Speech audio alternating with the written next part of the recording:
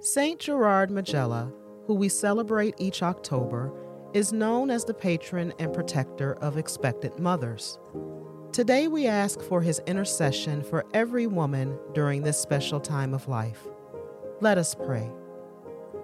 God of love, creator of all life, I come asking you to be with all expectant mothers during their months of anticipation and time of delivery. Protect them from any dangers during pregnancy and watch over the children you have blessed them with. May they have safe deliveries, and may mother and child experience good health. Wrap them both in your love. Bless the family and community that will receive them and nurture them in loving care.